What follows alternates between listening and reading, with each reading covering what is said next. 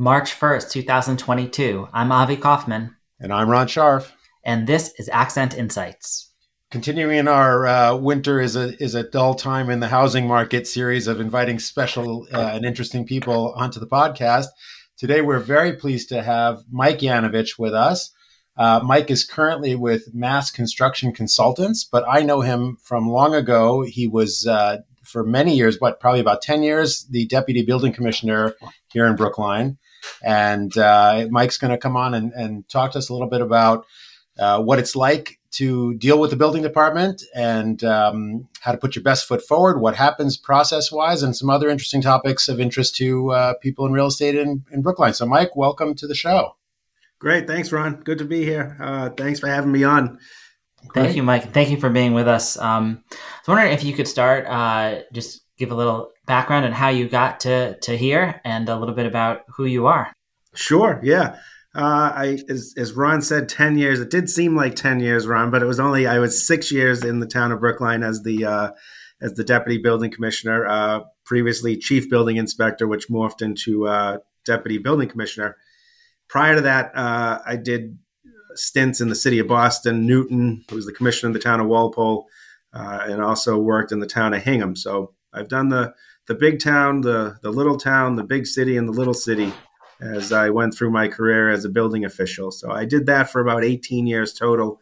And now currently with my friend and colleague, Joe Kelly, with Mass Construction Consultants. And we're a multifaceted business where we deliver construction consulting and education to businesses, companies, homeowners, developers in and around the Boston area and beyond. We have a project that just came up in Deerfield, fairly large. You call them microbrews, but I'm not sure we can call them microbrews anymore because they're becoming fairly large. So we have a microbrewery out there we're working with as well. So we've joined forces, and I'm out of the municipal sector, and now I'm in the private sector, and I'm scared to death. But we're rolling along, and Joe and I have a good thing going here so far. So it works out great. Great.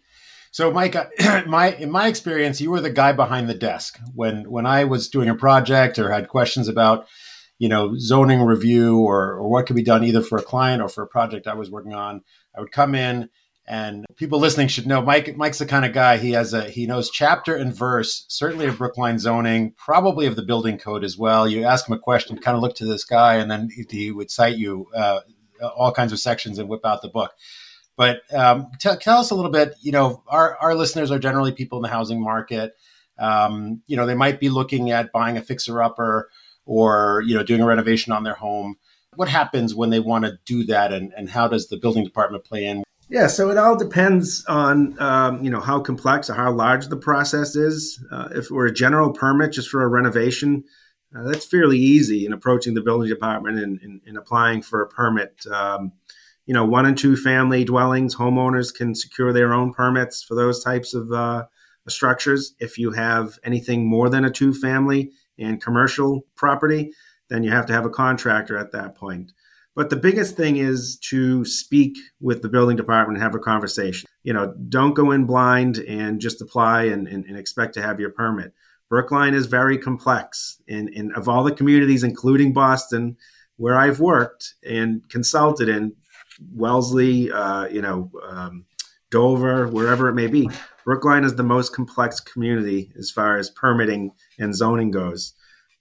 So the biggest thing is communication with the building department, with the inspector, the commissioner, whoever it is that you may be working with. When you say that Brookline is one of the most complex communities, do you have any insight into why that is or how that developed? And do you think that discourages building or just slows it down? This could be a whole subject. We could spend days talking about the philosophy in Brookline, and I've watched it evolve. I've been part of it. All of what you said is correct. Yes, yes, and yes. So it's complicated because the bylaw is complicated. It's been layer upon layer upon layer of added zoning in the bylaw. And just like physics, every action has an equal and opposite reaction, right? And that's what happens in the bylaw in Brookline. I believe that there is some attempt at this point in Brookline to slow down development, and you kind of see it in the way that projects are approached, and I understand why the town wants to do that. Brookline is growing. And back in 2012 or 2011, I spoke. I don't remember if it was the Board of Selectmen or if it was the Zoning Board or Planning Board, but I said, look, the great thing about Brookline is people want to come to Brookline. I said, the bad thing for you about Brookline is people want to come to Brookline, and you need to adjust to accommodate that. So bylaws have changed. Some bylaws are reactionary. They're changed because people want to stop a certain type of development. Some bylaws change just because the times change and planning, future planning and distant planning. You want to see, a morph kind of in the neighborhoods or slow down a certain type of structure in a neighborhood. So all good, but also the ramifications need to be considered. And not every time a bylaw is proposed or passed do people see, what the outcome is going to be until they get what they want and they realize that it probably wasn't, what they had expected when they proposed the language or proposed the bylaw. It's complicated because of the layers. It's complicated because Brookline is a very involved community. It's zoning every day in Brookline. And, it's complicated because of the pace of development over the past 4 or 5 years in Brookline also. So when you talk about having a conversation with the building department when you have a project in mind, how does that work? Do you say like, okay, I want to do an addition on my home? Do you just with that basic idea go in? I don't even know if you can still do that. It used to be you could go up to the desk and find you or one of the inspectors. Can that still happen? Is that still sort of the right way to start? That is the right way to start. At least a phone call and an email at this point. Brookline Town Hall, is still not open to the public other than if you have an appointment.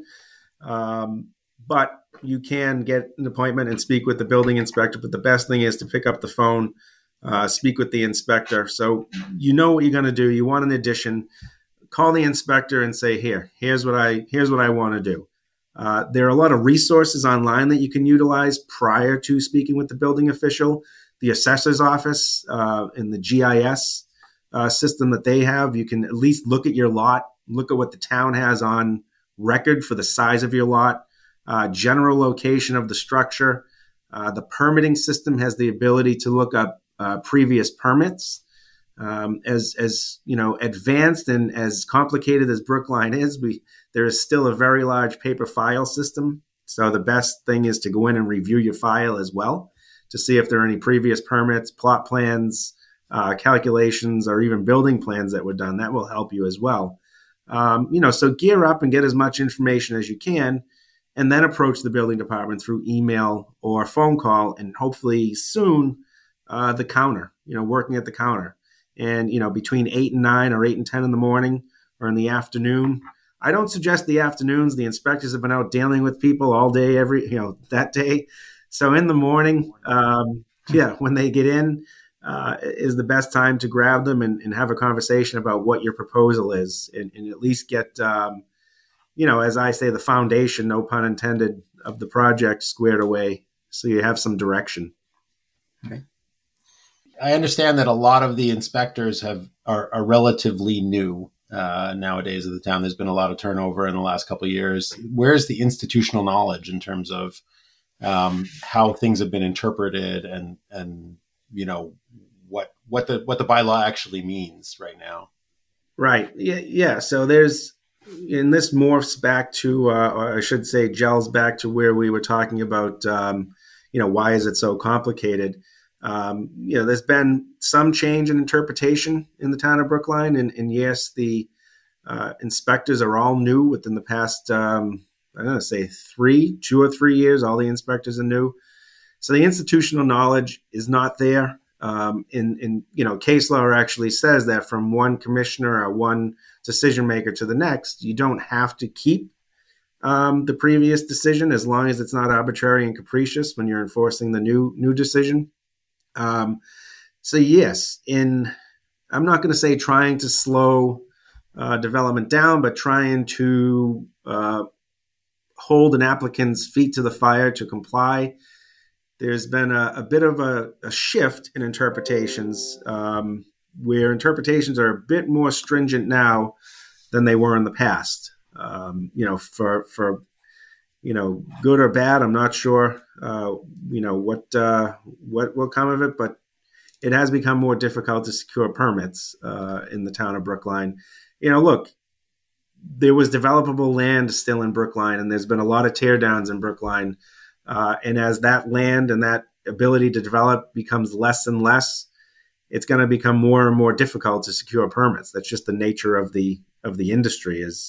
It's a quality of life issue where as more and more density comes into the town, obviously the town's going to want to push back, and people who are already there are going to want to push back on the amount of density. So you have this push and pull of developers that want to develop, and you have this push of people who are already in Brookline who say, look, it's becoming too dense, there's too much traffic. So there's always that back and forth. It's like the parking issues, right? We need more parking, and the other people say, don't put any parking in, because if you put parking in, there'll be cars, right? So zoning always has that back and forth kind of push and pull. That's interesting. And I think that's a lot of what we see as well as the housing prices keep going up and up as it's harder and harder to build, and we seem to have a shortage. And people that have been here for decades, there tends to be more resistance to new development. When you say that we're more restrictive or stricter in the interpretations in Brookline than in surrounding towns, though, I wonder where that comes from, because the other towns around us are pretty. The Cambridge, Boston certainly are also very dense, right? Right. Yeah. In Brookline has always seen itself. You have everything in Brookline. You have the city, you have the suburban, kind of area, and then you have, as I call it, the country out Cottage Street and in that area out there where you have some estates, and it gets a little more spread out. So Brookline kind of has a little bit of everything, and obviously some very large homes and whatnot. But as far as complexity and being more difficult, I think part of it is Brookline has a very difficult time changing their bylaw in town meeting because there are so many different opinions, so many different forces that it's very difficult to get bylaws through. So for instance, in Walpole, when I was in there in 2014, we passed 15 articles of zoning that the planning director and myself wrote, presented to the planning board, and were able to pass 15 articles of zoning in Walpole. Obviously much less complex, much different demographic in Walpole. But in Brookline, an article is proposed, probably goes to committee and festers for a year in committee, then comes back and receives the same scrutiny after a year, for one article. So it's very difficult to pass articles in Brookline. And I think the response is, okay, town hall and enforcement needs to look at things a little bit different. And that's kind of been the pressure, I think, over the past 3 or 4 years, is to take a different look. Rather than doing it through the bylaw, take a bit of a different look and push back a little bit more, because a bylaw rewrite or zoning article rewrites is so difficult. Interesting. So who sets those priorities, though? When you talk about a push to use the bylaw rather than change the bylaw, where does that come from? There are a lot of places where it comes from. I'm not going to speculate on or say it's any one particular person, but in town, obviously town meeting has a strong voice and FinCom has a strong voice. There are a lot of places that it comes from. Meetings in Brookline happen every single day, multiple times a day between committees and departments and whatnot. And you can see this coming down the pike years ago, where there was a push on the planning side to roll back a little bit of the zoning when the protections of the 1 and 2 family dwellings came in through case law, and it's still happening now. It was kind of, look, this is a problem. We have a lot of non-conforming structures that are now going to be protected through the law. How do we stop people from developing these non-conforming structures and being protected? So it comes from a lot of places. As I say, in Brookline, you have beehives that start buzzing, and the loudest beehive is going to get the attention. So that's what usually ends up happening: is people start buzzing a bit, and it catches fire. One thing that we were talking a little bit about, just to shift gears a little bit, Before we started recording, you mentioned one of the bylaws that did go through, but then got turned around, the restriction on natural gas and new construction in Brookline. What are your thoughts on that one? So that was proposed again after the AG's office shut it down last year, I believe it was. And the AG's office shut it down, which was devastating. I know I worked with a lot of people when I was in Brookline when the EV charging first came about and the push towards more green energy in Brookline. So I was active on the committees and active in assisting in writing the bylaw. But I will say, not to pat myself on the back, but Dan Bennett and I both said to the people involved, this is an uphill battle. You're regulating one law, which is building code, with another law. You're fighting an uphill battle. So when this fossil fuel proposal came forward, not to say I could predict the future, but you could pretty much tell that the AG's office knew that there was a conflict. As much as the state wants to be forward-looking and wants to be supportive of green energy, the writing was kind of on the wall with this. So that one was denied because it conflicted with current law, meaning building code, gas code. So the second iteration was again approved through town meeting. And that required that any special permit for a structure resulted in a condition of no fossil fuels. As of the end of last week, the AG's office has also denied that bylaw.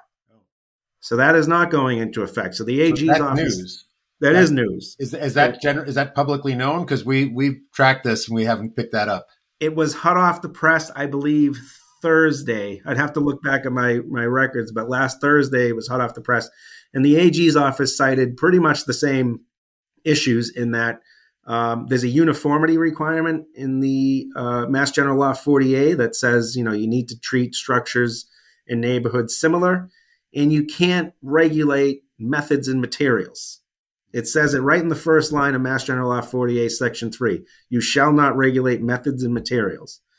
It violated Section 9 of 40A, which is the special permit provisions. So the AG's office did deny it, and they will have to go back to the drawing board if they're to come forward with another proposal. So the sort of backdoor way that, because I think it was like you can get a special permit, but it will expire or something if you put in fossil fuels, right? They sort of try to backdoor into this prohibition, and the AG called it for what it was. Correct. So does that mean? Lots of people need to go in for special permit for lots of things. Is it possible still for the town to say on a one-off basis, not as a matter of policy, yeah, we'll give you your special permit, but as one of the conditions, there'll be no no fossil fuel hookup? So this is the conversation I've had with multiple people since this happened. They asked me, people were calling me saying, is there a possibility, as what we call counterbalancing amenities in Brookline, is there a possibility that they can enforce this counterbalancing amenity requirement? And they could. The interesting thing about zoning is no matter where you are, a town could be enforcing, imposing, or interpreting incorrectly and imposing these restrictions, and you don't know most of the time until somebody challenges it. An example of that is the neighborhood conservation districts that were imposed in Brookline. That actually got through the Attorney General's office because it fit, the makeup of the law. And it wasn't until, I believe it was Chestnut Hill Realty challenged the validity, and it went to court, and the court said, no, this is absolutely another layer of zoning, and you can't have these. So not only did Chestnut Hill Realty, release themselves from their neighborhood conservation district, it made all the neighborhood conservation districts in town invalid. Right. But that took a lot of money and resources. It needed a Chestnut Hill Realty to put up the resources to go to court to do that. Right. And that's the downside of challenging one of these things is, it costs time and it costs money as a homeowner, developer, business owner to go ahead and appeal. But, that's kind of one of the nuances about zoning is you never know until somebody appeals if it's being enforced correctly. There's all these different layers. It seems like it must raise the cost of construction of any project. It certainly must increase the timeline. How do you see that? You see a huge range of projects in both your previous role, your current role. Does it vary from town to town? When you have a town like Brookline with just so many layers, does it increase compared to a town like Walpole? And does it come out in a tangible way, like the end cost per square foot? So let's talk about the time first. Obviously, with all these layers, it absolutely affects the timeline of applying for a permit. Brookline, you could be applying for a small mudroom, and it could mean that you're in a neighborhood where that 10 by 10 or 5 by 10 mudroom requires a building permit application, approval through Preservation Commission, for demolition. Or maybe you're in a neighborhood, you're in a historic district, and you need to get approval through the Preservation Board or Historic. It could mean that you're near Beacon Street, and any exterior modification requires an approval through the Planning Board. So you could have this project, which could be a very small project in Brookline, and you could trigger historic, planning, zoning, and then building code on top of it all. So yeah, Brookline, it does add to the time it takes to secure a permit. And that goes back to the whole institutional knowledge thing, Ron, where, people are more cautious when they do not have the institutional knowledge, and their job, relies on them doing a good job and making the right decisions. No one ever wants to, as a building official, be left holding the bag if a permit is issued that wasn't supposed to be issued. So, having been a building official for 18 years, I get it. I understand. With that said, when there's a new department, doesn't matter what town, what municipality it is, when there's a kind of a new department, that thought process kind of lends to being more cautious, which lends to more time in the permitting process. And in Brookline, planning, building, most of the departments have had significant turnover, so it does lend to the time that does take to secure a permit. So yeah, the more layers you have, the more difficult it ends up being to secure a permit. Now, that's not to say Brookline's inspectors, they're very good. So they have previous experience. Many of them have previous experience, so they do know the building code. The thing about Brookline is when you come in zoning is the thing of the day, every day. You have to really be on your toes in order to not make that misstep when you're issuing a building permit, because there are so many layers, as you said, Avi, to this, that you really have to be on your toes to make sure. And it takes a while to learn Brookline zoning because it is different. But it absolutely lends to time.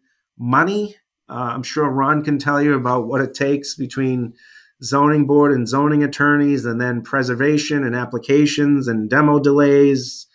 It does take more money, and it does add to the end cost of a project when you're going through all these boards and you need representation by architects or lawyers. So it absolutely lends to the cost of the project.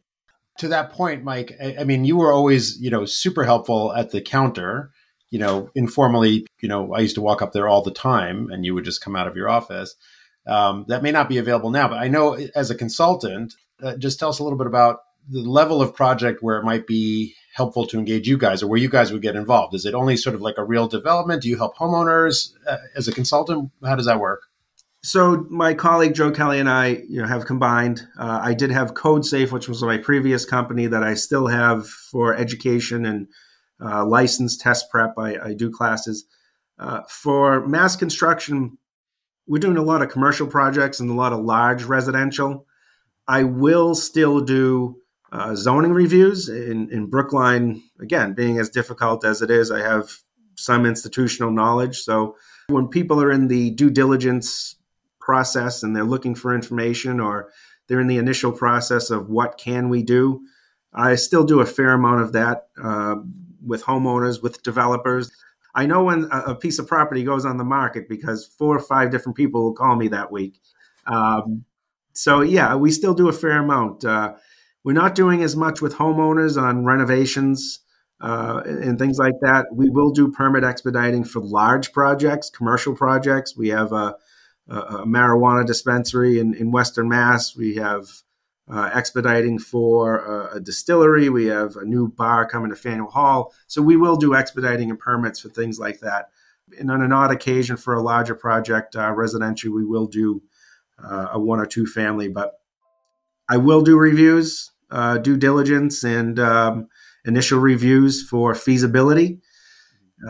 For a single family or two family or subdivision for that matter, an A&R. But we have a pretty decent client base with the commercial construction companies in the city of Boston and around the city of Boston. So we're rolling with that, and it's been working out pretty well. Okay, and just so we know, who is currently playing your old part in the building department? Who's the plan reviewer? Paul Campbell is there. Paul's a great guy, very knowledgeable. Again, new, came from the western part of the state, and many applicants for the position. And Dan chose Paul, and he actually replaced. There was a gentleman that was there previous to him for a short time, and then Paul came in. He's been the second one since I left. Paul's a great guy, very easygoing, very mild mannered, very easy to speak to.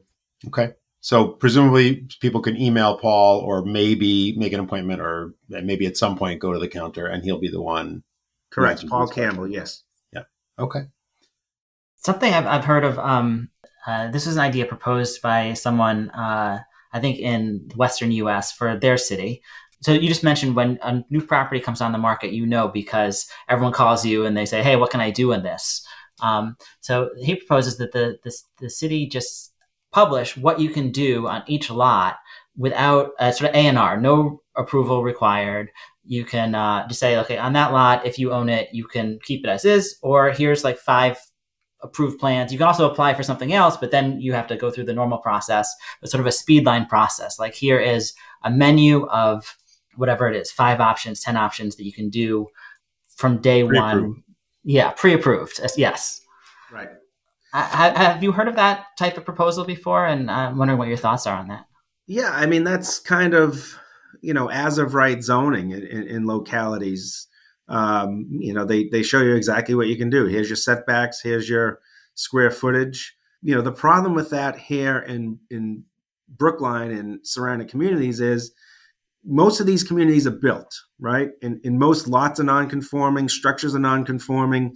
So there are so many more layers in these communities, demolition and has restrictions on it. So there are so many more layers here. I'm not saying it couldn't work. It's just there's so many layers in Massachusetts. There's so many layers in Brookline, for that matter, that to say here's what you can do. That may even be a restriction or a violation on the seller by the town saying, here's what you can do on this lot. So you're going to restrict it to that. Because if somebody wants to go for variances or somebody wants to go for special permits to go above and beyond, in Massachusetts, that's their right to do that. You have the ability to do that. I once heard somebody in Brookline stand up and at a zoning board meeting and said, look, they shouldn't be allowed to do this because you bought your house is your house, and that's it. Well, isn't that a very archaic thought process, So there are people that think like that. But if you have a vision and you want to build something a little bit bigger, look, special permits are there for that reason. That's why you have them. And that's why I say, if you don't want people to use bump outs and you don't want people to go 7.5 feet from the lot line, change it. And if the process works, and that's the intent of the community, then it will work. And you go and you change it, and now it's 10 feet instead of 7.5 feet, right? Right. Yeah, I'm almost thinking of it from the opposite view of it's so hard to do bump out or whatever you need a special permit for it, because then the neighbors can sort of get in the way. And thinking like, how could we make it? It's so complex, as you said. There's so many different layers. Or how would you cut through the complexity if there were a way to encourage more building from the opposite perspective? I'm not sure, without a complete overhaul of zoning statewide, because remember, we're not only talking about what's in black and white. We're talking about case law in Massachusetts that is voluminous. If you look at the amount of litigation that takes place in Massachusetts over zoning cases, between appeals court and, land court and even the SJC in Massachusetts, it would take an overhaul statewide, which, again, in the past 10 years in Massachusetts, Mass General Law 40A has been changed, dribs and drabs, but not significantly. And I have my opinions as to why that is and who makes money because of the fact that it's not changed. But please share those. Tell us. Listen, we have a lawyer on the podcast here, so I'm not going to. I think Mike's got to preserve his ability to continue to work in this. Right. Right. No, and I'll admit, that's if it was easy, people wouldn't need to come to me to review it, and I get it, but. In order for something like that to get through the red tape more efficiently, and in order for something like that to happen where you just say, okay, here's what you can do on this lot, I think there would have to be a massive overhaul higher than the municipal level. It would have to be at the state level in order for that to work, again, because there's just so many layers of case law and precedent that you would have to kind of wipe the board clean and start over. Yeah. But as you say, Mike, it's not clear people want it, number one. And, there's so many different forces pulling on things. But it happens so often that we go into a home and see something really weird. Right. And you can look at it and say, oh, there's some zoning thing that was applied here, when they did this addition or when they tried to do something. And that's why you got this weird, useless triangle, or that's why this house looks bizarre. And that's why a lot of the developers, they don't change the exterior of the homes, right? They come in, you have all these first floor basement units and second, third in the attic, and they just take the shell because they say, I'm not going to spend the time and the uncertainty to do something either more interesting or maybe more useful. And, you get what you get. It's not like not changing the zoning doesn't cause its own problems. I mean, there's lots of problems. It's just the problems we know. Right. Yeah, and a good example of that is when the design review requirements came in under what's called 5.092N, which started counting for new houses. It started counting unfinished basements and attics towards your initial floor area ratio. Right? So if you had an attic or a basement that could be converted, they would count that and say you need a special permit if that puts you over. Even though you couldn't finish it, you're going to need a special permit for that new house. So your first and second floor, met the FAR, but because you have a basement and an attic that could be converted, they said you need a special permit. So guess what happened the next half dozen houses that came out and came across my desk? Flat roof, no attic, and a 4-foot high crawl space in the basement, which is, well, I won't, somebody's artwork is somebody else's, I won't go that far. But we'll say it. That's a sort of a trash design, right? Like that's an unintended content. I mean, that's sort of this has been going on for hundreds of years. Isn't that the classic example of the mansard style roof was because in Paris in the 1780s, that they said that we only tax to this part of the cornice line, and so I said, okay, well, I get an extra floor for free if I put the roof like this. Right, exactly. That's exactly what it is. It's you react, and people say all the time, and they would say to me in Brookline is, well, how are they getting away with this? They're not getting away with it. Developers and contractors spend more time reading it and figuring out, what they can do, because that's what they do. They build houses and they develop houses. So what can we do based on what it does say? So yeah, they're not looking around it; they're looking through it. Is what. And it's not always what they want, right? It's sort of you take the system that it is and you do the best you can, but that doesn't always result in the best home or the nicest home or the most valuable, useful space. It's just what you can do. Right. Yeah. Mike, thank you so much for joining us. I think we're at our time. This has been really fascinating stuff to learn, especially from you and someone with your experience. So thank you so much for joining us. Thank you. I appreciate you having me on. Great to have you, Mike. And to our listeners, stay tuned. We really actually like having great guests. We just need to find them and convince them that we're worth talking to. But we really enjoy it. So thank you again, Mike. And to everyone listening, we'll talk to you next time. Great. Hope to see you again soon. And we'll put Mike's website in the show notes so you can find him. But just so that it's here as well, massconstruction.org. Yes. And if you have any questions in the meantime, you can find our contact info in the show notes or email us at info@accentbrookline.com. Till next time.